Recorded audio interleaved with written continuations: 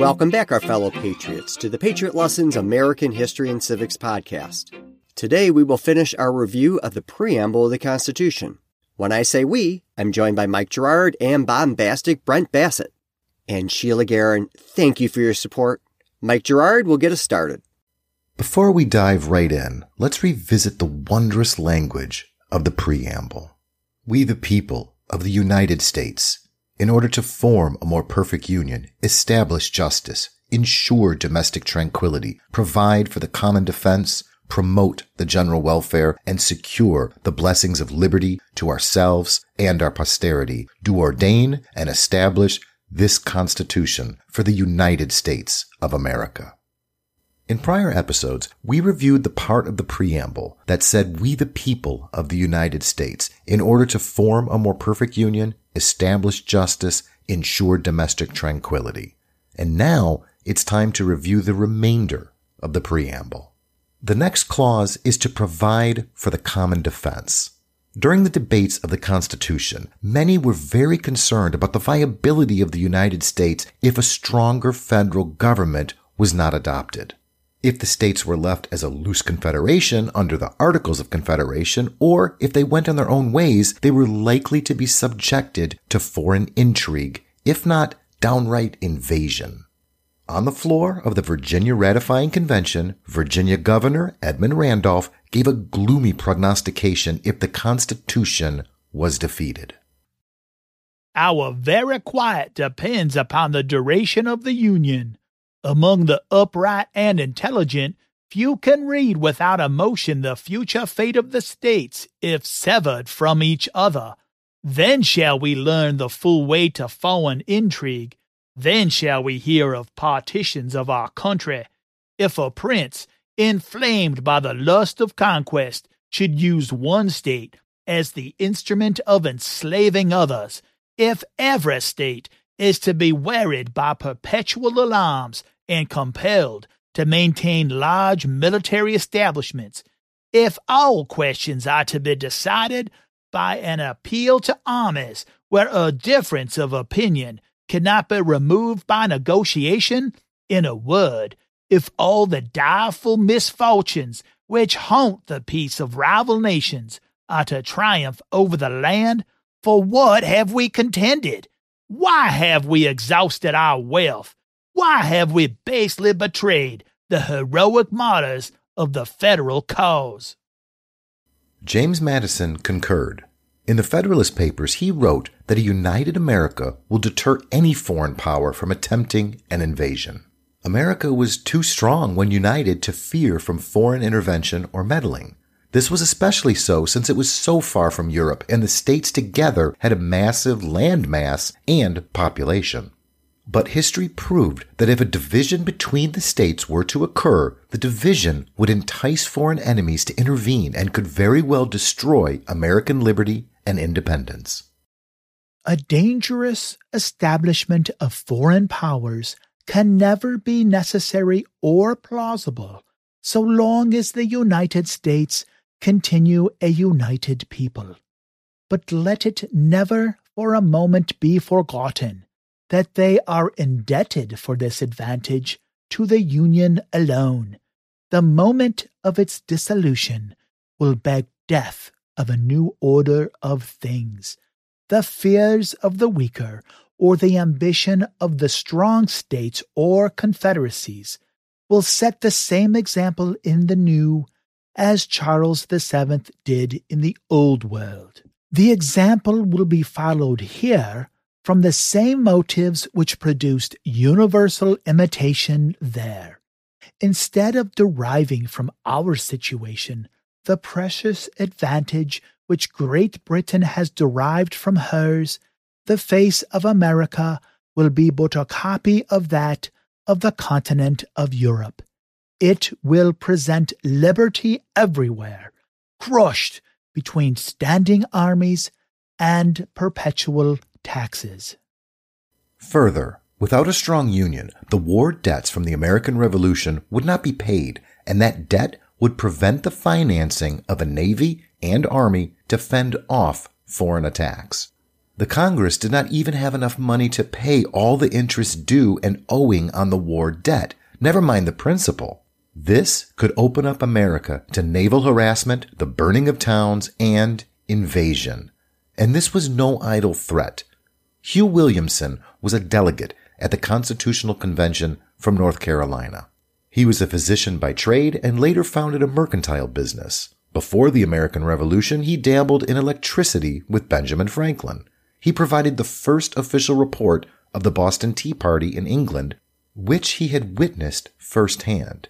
He was personally examined by Prime Minister Lord Dartmouth and his Privy Council. He served as the Surgeon General for North Carolina's troops from 1779 to 1782. He urged inoculation to smallpox and served in the North Carolina House of Commons, the Continental Congress, the North Carolina Ratifying Convention, and, after ratification, the United States House of Representatives. He also wrote a history of North Carolina and wrote on the climate of his state.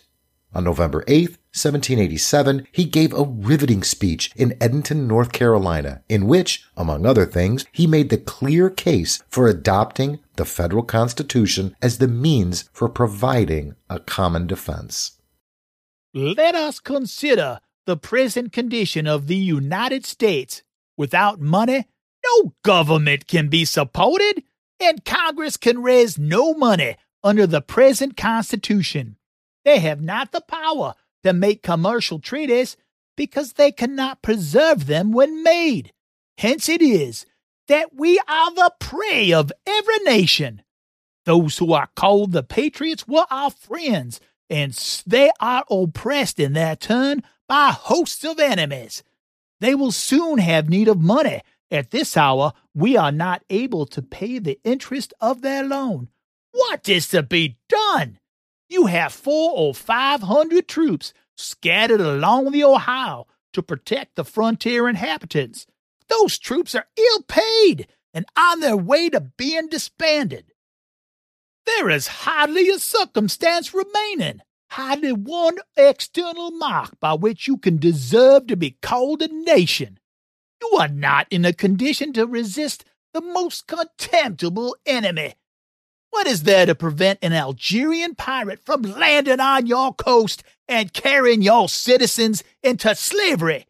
You have not a single sloop of war. One of the states attempts to raise a little money by imposts or other commercial regulations. A neighboring state immediately alters her laws and defeats the revenue by throwing a trade into a different channel. Instead of supporting or assisting, we are uniformly taking the advantage of one another. Such an assemblage of people are not a nation.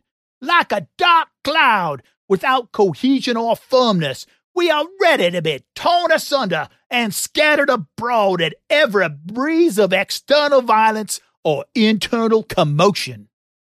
James Madison made similar arguments at the Virginia Ratifying Convention and explained that if there is no viable United States, each state could be invaded and picked off one after another.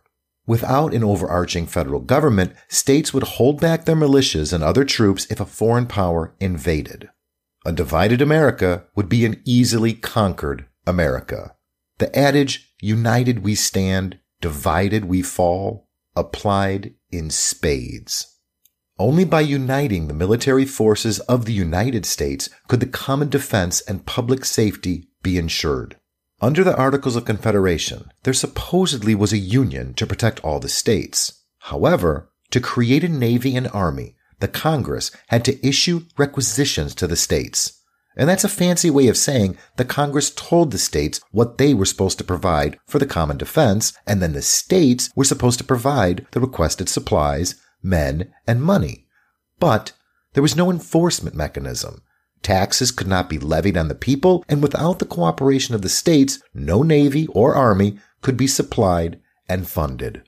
It was, quite frankly, a mockery. Alexander Hamilton explained it this way in the Federalist Papers.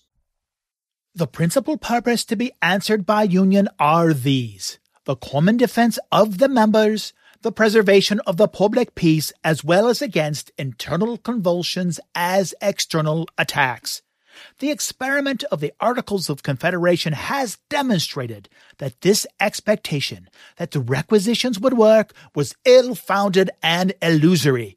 Experience shows that there is an absolute necessity for an entire change in the first principles of the system, that if we are in earnest about giving the Union energy and duration, we must abandon the vain project of legislation upon the states in their collective capacities.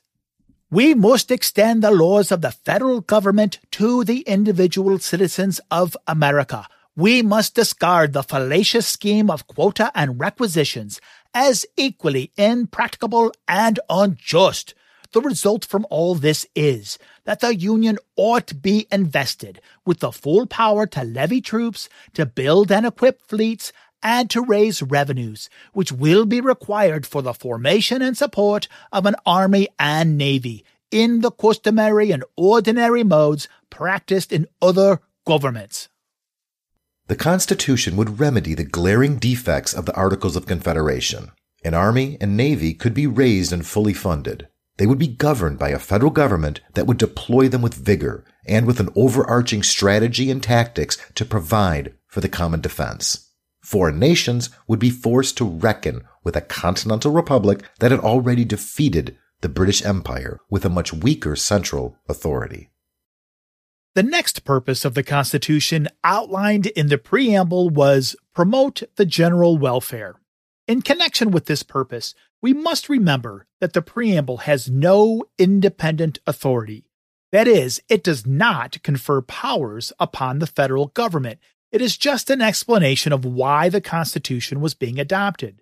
The Supreme Court has long ago affirmed that basic understanding. So, despite this seemingly broad language, it is simply explaining one of the reasons the Constitution is being adopted. The general welfare had a meaning very different than you might think of today. Because of FDR's New Deal and Lyndon Baines Johnson's Great Society, when our modern ear hears welfare, we tend to think of the welfare state.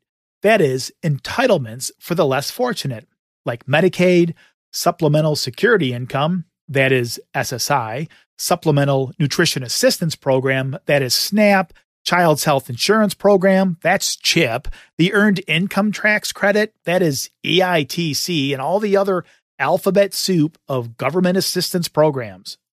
With the exception of Thomas Paine, the redistribution of property and the creation of a social safety net never entered the minds of the Founding Fathers. Since Paine was not at the convention or any ratifying convention, his opinion is immaterial. The meaning of welfare in the Constitution, as understood by the drafters and ratifiers, was simply prosperity, success, and happiness. That's pretty much Samuel Johnson's 1770 dictionary definition. So, the idea in the preamble was that a purpose of the Constitution was for the entire country to have happiness, success, and prosperity. This particular phrase received little attention from the framers and even its opponents. Pennsylvania Constitutional Convention delegate James Wilson later explained in an influential series of legal lectures that specific provisions of the Constitution further this general purpose. The national government was intended to promote the general welfare. For this reason, Congress had the power to regulate commerce with the Indians and foreign nations and to promote the progress of science and useful arts by securing for a time to authors and inventors an exclusive right to their compositions and discoveries. In other words, the happiness, prosperity, and success of the country as a whole would be furthered by regulating commerce and establishing patent and trademark law. Those specific powers are delineated in the Article 1 of the Constitution as powers of Congress. Wilson was simply explaining how the preamble took note of why those specific authorities were necessary. We have already explained in prior episodes that trade wars between the states were disastrous, and in fact, the economy was in terrible shape and inflation was rampant and destructive. Regulating commerce would unify the nation, eliminate trade wars, and hopefully thereby stabilize the monetary supply. Likewise, granting patents and copyrights was vital to the development of intellectual property, the very lifeblood of scientific development, literary excellence, and political debate. Still, one particularly insightful anti-federalist, Robert Yates, balked.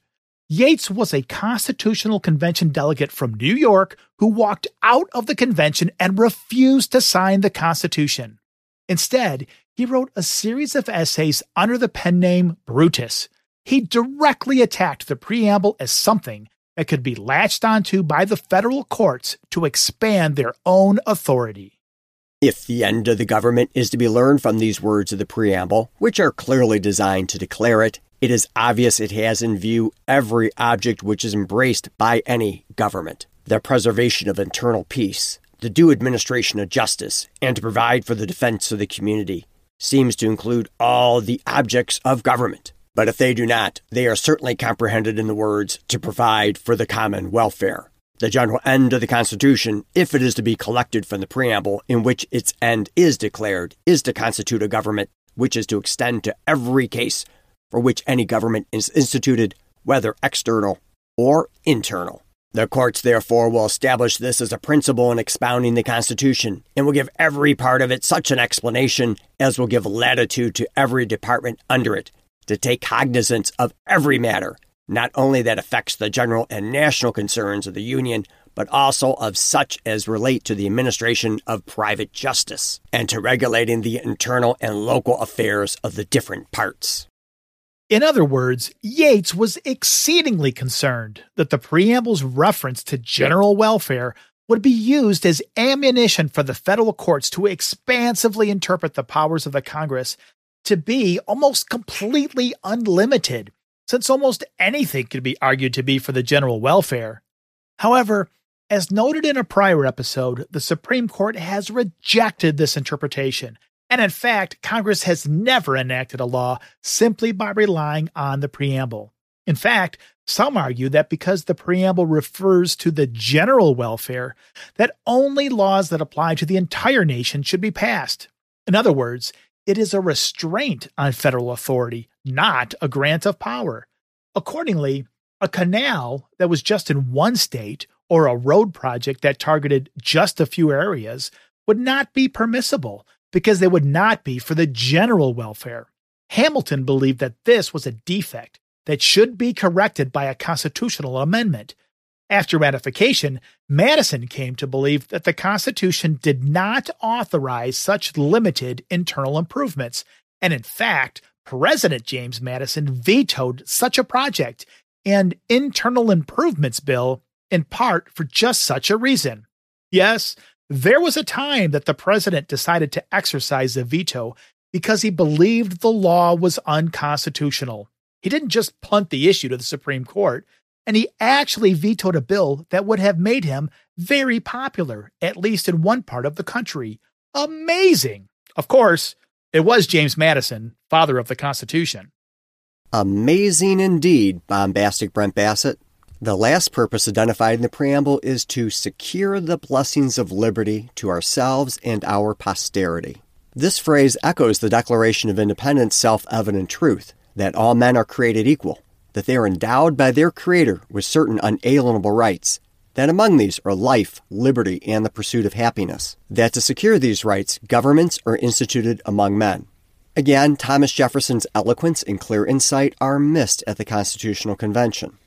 Gouverneur Morris's preamble was a little like a summary of why the Constitution was being adopted, in an almost tactician's instruction book kind of way, while Jefferson's soaring words enlivened the soul. One quick note on the word blessings. Specific references to the Creator, nature, nature's God, supreme judge of the world, and divine providence were woven throughout the Declaration of Independence. These specific references were absent in the Constitution. Still, the idea that the Almighty existed and was vitally important is obviously inherent in the word blessings. The Founding Fathers understood that only a higher being can provide a blessing. In any event, Gouverneur Morris did hit the right note. Contrary to the many cynics who now claim that the Constitution was just a clever way to reinforce a self-serving patriarchy, to perpetuate slavery, or an attempt to build a capitalist nightmare to keep the lower classes beaten down. the framers repeatedly focused on the best method of preserving liberty.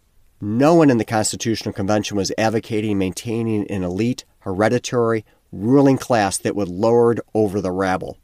America would be a republic dedicated to preserving the unalienable rights of the people. True enough, the Constitution did not liberate the slaves, enfranchise women, or even provide the vote to non-land-owning men. But for its time, it was the freest system to ever exist on the face of the globe. All of the progress that has happened afterward was enabled by the Constitution. Federalists and Anti-Federalists alike were entirely focused on creating a system of government that would best secure the blessings of liberty. For example, James Iredell, a key leader of the Federalists in North Carolina and a future United States Supreme Court Justice, explained that the passion for liberty is stronger in America than in any other country in the world. Here, every man is strongly impressed with its importance, and every breast glows for the preservation of it. Every jealousy not incompatible with the indispensable principles of government is undoubtedly to be commended. Likewise, James Wilson reflected that the Constitution embodied the Declaration's pronouncement that the whole point of government was to protect the unalienable rights of the people. Government should be formed to secure and to enlarge the exercise of the natural rights of its members. And every government which has not this in view as its principal object is not a government of the legitimate kind. The issue to be joined was whether the Articles of Confederation or the new Constitution would best protect liberty. One anonymous writer, known to the ages as the Republican to the People, published a pamphlet in Hartford, Connecticut, laying out that issue quite vividly and framing the entire debate between the Federalist and Anti-Federalist. It is generally agreed that the old Articles of Confederation are inadequate to answer the great national purposes for which they were designed. It is likewise generally agreed that the new Constitution is better adapted to answer the great purposes. All the objections which are made against it are reducible to this single one, that it is dangerous to liberty. Say the opposers of it, if we adopt it, our liberties have no security. If this objection be well founded, if the new Constitution does destroy the safeguards of that liberty for which American blood and treasure has been lavished, let us exert every nerve to oppose it. God forbid that we, my countrymen, who have maintained our liberties in spite of the seducting artifices, the hostile arms, and the horrid cruelties which Britain has called into action for the purposes of enslaving us, should now through our folly surrender these precious rights which God and nature have given to men. But, on the other hand, if those patriotic citizens whom we have chosen from among us for their knowledge of government, love of liberty, and love of their country, have formed a plan of government which, without endangering our liberties, is calculated to render us a great, respectable, and happy nation, let us not, through folly and ill-directed jealousy, reject this, which is probably the only system of promoting our national felicity which we shall ever have an opportunity of adopting. Of course, the Federalists argued that liberty was threatened under the Articles of Confederation, and only creating a stronger federal government as envisioned in the Constitution could liberty be secure. Now, it might seem paradoxical that the proponents of a stronger federal government were arguing that such a move would better protect liberty. Generally, stronger governments are considered to threaten liberty, not protect it. However, the Federalists argued that the states had run amok. They had destroyed property rights by enacting debtor relief legislation that undermined or all but voided contracts between debtors and creditors. Courthouses had been ransacked to stop creditors from obtaining judgments they otherwise should be entitled to. Paper money was issued carelessly, creating intense inflation, and mob rule had threatened to take down all the people's liberties. The Congress was powerless to protect the inalienable rights of the people under the Articles of Confederation. The Federalists, especially Hamilton, explained that giving power and energy to the federal government would paradoxically better protect liberty from mob rule. Oliver Ellsworth was a delegate from Connecticut. Beginning his public service as the state attorney for Hartford County, Connecticut, he served in the Continental Congress for nearly the entire American Revolution. He was a state judge during the 1780s. He played a vital role in the Constitutional Convention and strongly supported the Constitution's ratification in Connecticut. He was in the first class of United States Senators under the Constitution. In that role, he was the chief author of the Judiciary Act of 1789, which drew up the broad parameters of the federal judiciary, much of which is still in effect today. And then he became Chief Justice of the United States Supreme Court. And as if that wasn't enough, he also served as an envoy to France, helping broker peace to end hostilities in the Quasi-War with France. Writing under the pen name A Landholder, he wrote a small set of papers advocating for the adoption of the Constitution. In one paper, he declared the Constitution would be a far better security to liberty than the passions of the mob that were ruling under the Articles of Confederation. Many defects of the Constitution had better be risked than to fall back into that state of rude violence in which every man's hand is against his neighbor, and there is no judge to decide between them or power of justice to control. But we hope to show that there are no such alarming defects in the proposed structure of government, and that while a public force is created, the liberties of the people have every possible guard. In another paper, Ellsworth elaborated that the wisdom of the ages, as well as the experience of the Americans, right then and there, revealed that a too-weak government was a bane to liberty. Unless enough force and energy was vested in the government, the idea of the social compact would be rendered null and void. As explained in the Declaration of Independence, the whole idea of the first principle of the social compact was that the people banded together to create a government to protect their unalienable rights. But to work, the government actually had to have the power to protect the rights of the people from foreign invasion and from their neighbors. Those who opposed giving the government sufficient power were doing so out of a self-interested licentiousness. That is, they wanted to abuse their liberties for hedonistic, greedy, prideful ambitions. They didn't want a government that could check their selfish desires. Liberty is a word which, according to how it's used, comprehends the most good and the most evil of any in the world. Justly understood, it is sacred next to those which we appropriate in divine adoration.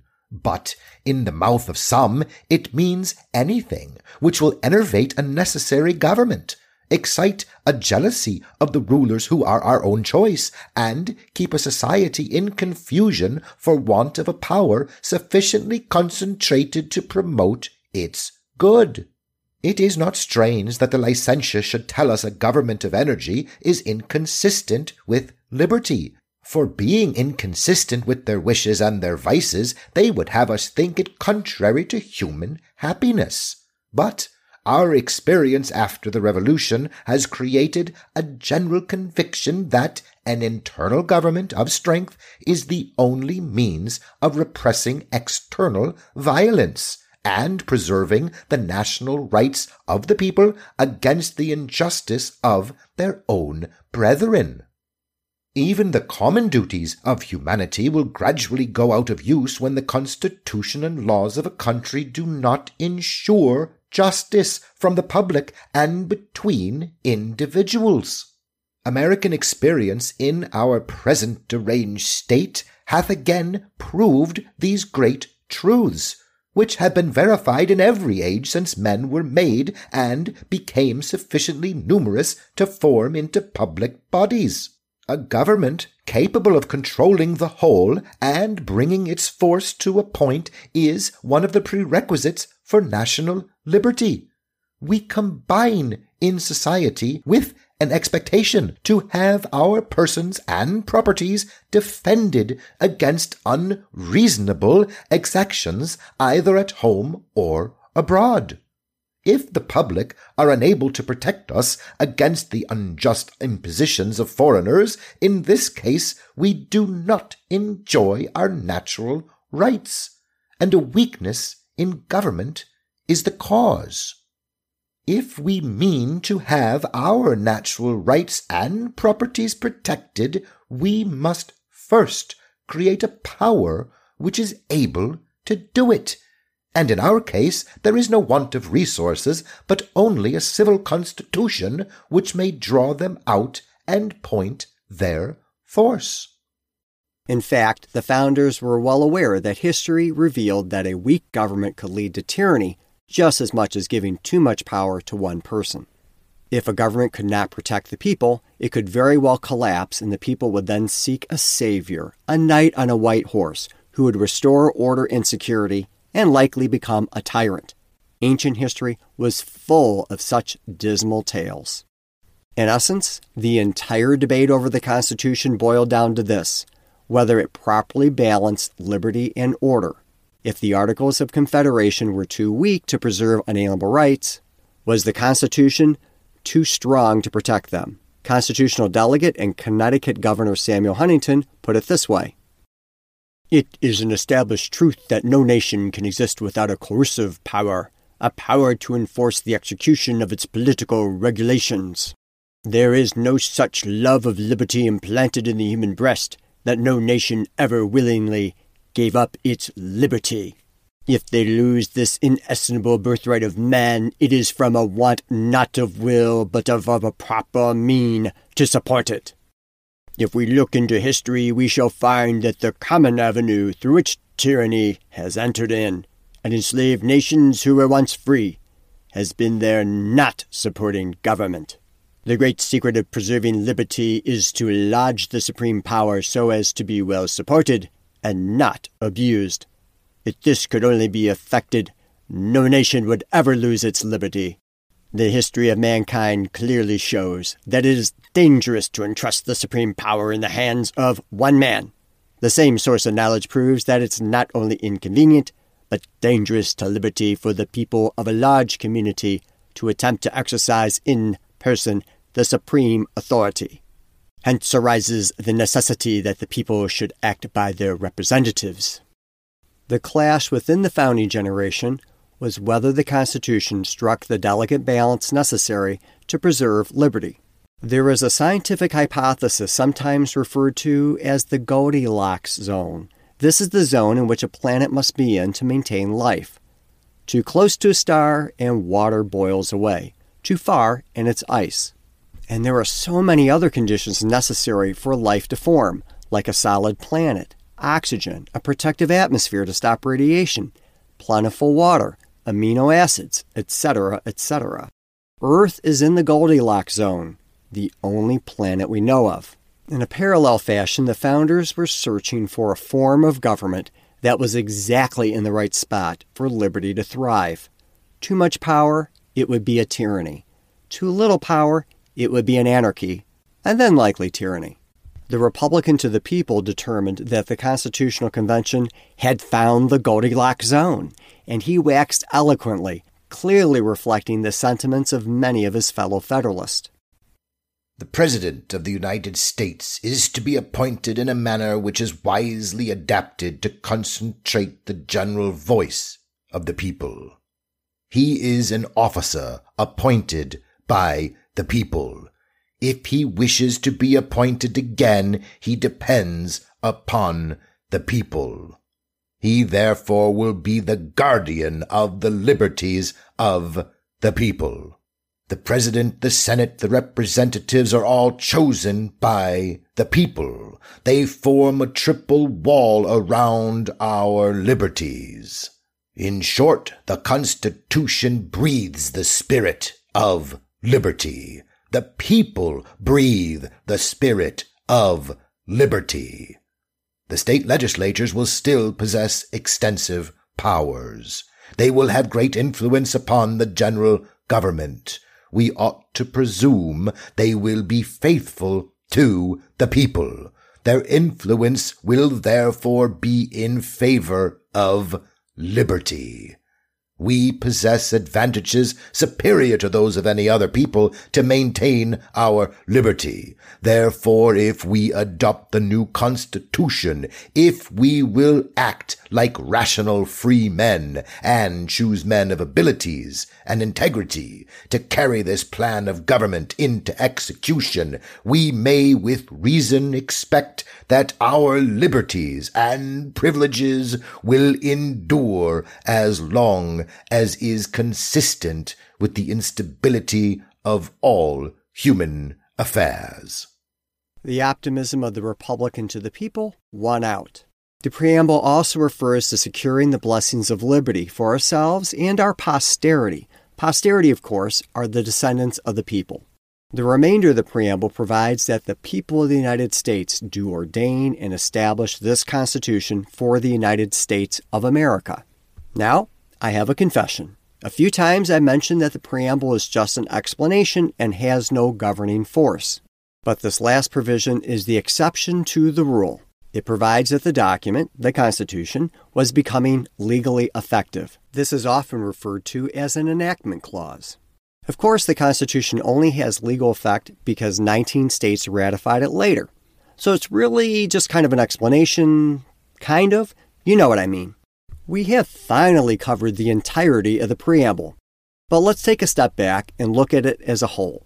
The Anti-Federalists certainly did, and in their view, the preamble was so broad and so extensive that it revealed that the Constitutional Convention was attempting to subvert and abolish the states. Viewing the rest of the Constitution with this gloss blew out any pretense that the federal government was to be limited, Brutus explained in his 12th paper. I might proceed to the other clause in the preamble, and it would appear by a consideration of all of them separately, as it does by taking them together, that if the spirit of the system is to be known by its declared end and design in the preamble, its spirit is to subvert and abolish all the powers of the state government and to embrace every object to which any government extends. As it sets out in the preamble with this declared intention, so it proceeds in the different parts with the same idea. Any person who will peruse Article 1, Section 8 of the Constitution with attention, in which most of the powers are enumerated, will perceive that they either expressly or by implication extend to almost everything about which any legislative power can be employed. But if this equitable mode of construction is applied to this part of the Constitution, nothing can stand before it. This will certainly give the first clause in that article a construction which I confess I think the most natural and grammatically correct one, to authorize the Congress to do anything which in their judgment will tend to provide for the general welfare. And this amounts to the same thing as general and unlimited powers of legislation in all cases. Whoa, Judge! Now why did I do that? Actually, I just wanted to whoa the judge this episode. You may carry on. Thanks, bombastic Brent Bassett. I think we know that Brutus was a remarkable writer, but his position did not prevail.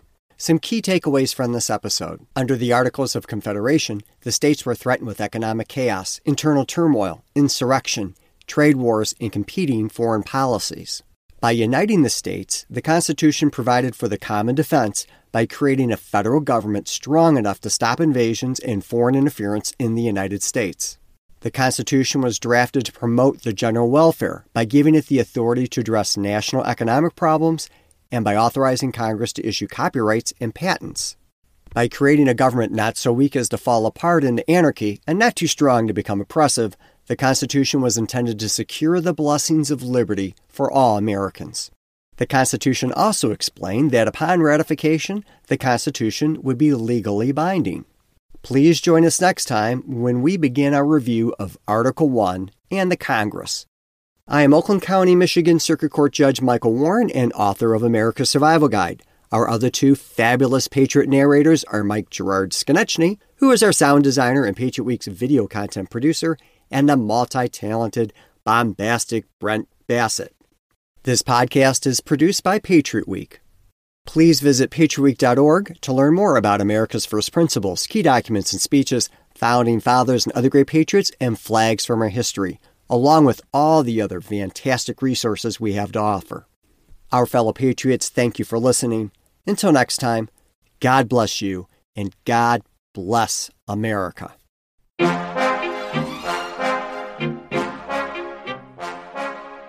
Thank you, our fellow patriots, for listening. Please subscribe to our podcast and rate us. That is, if you're going to give us those 5 golden stars. We can be found on Apple Podcasts, Google Play, Spotify, and many other platforms. You can also find much more at patriotweek.org, which includes videos, lesson plans, TV episodes, and many other goodies. Patriot Week is celebrated every year from September 11th, the anniversary of the terrorist attacks, through September 17th, the anniversary of the signing of the Constitution. It has been recognized by the U.S. Senate and many states.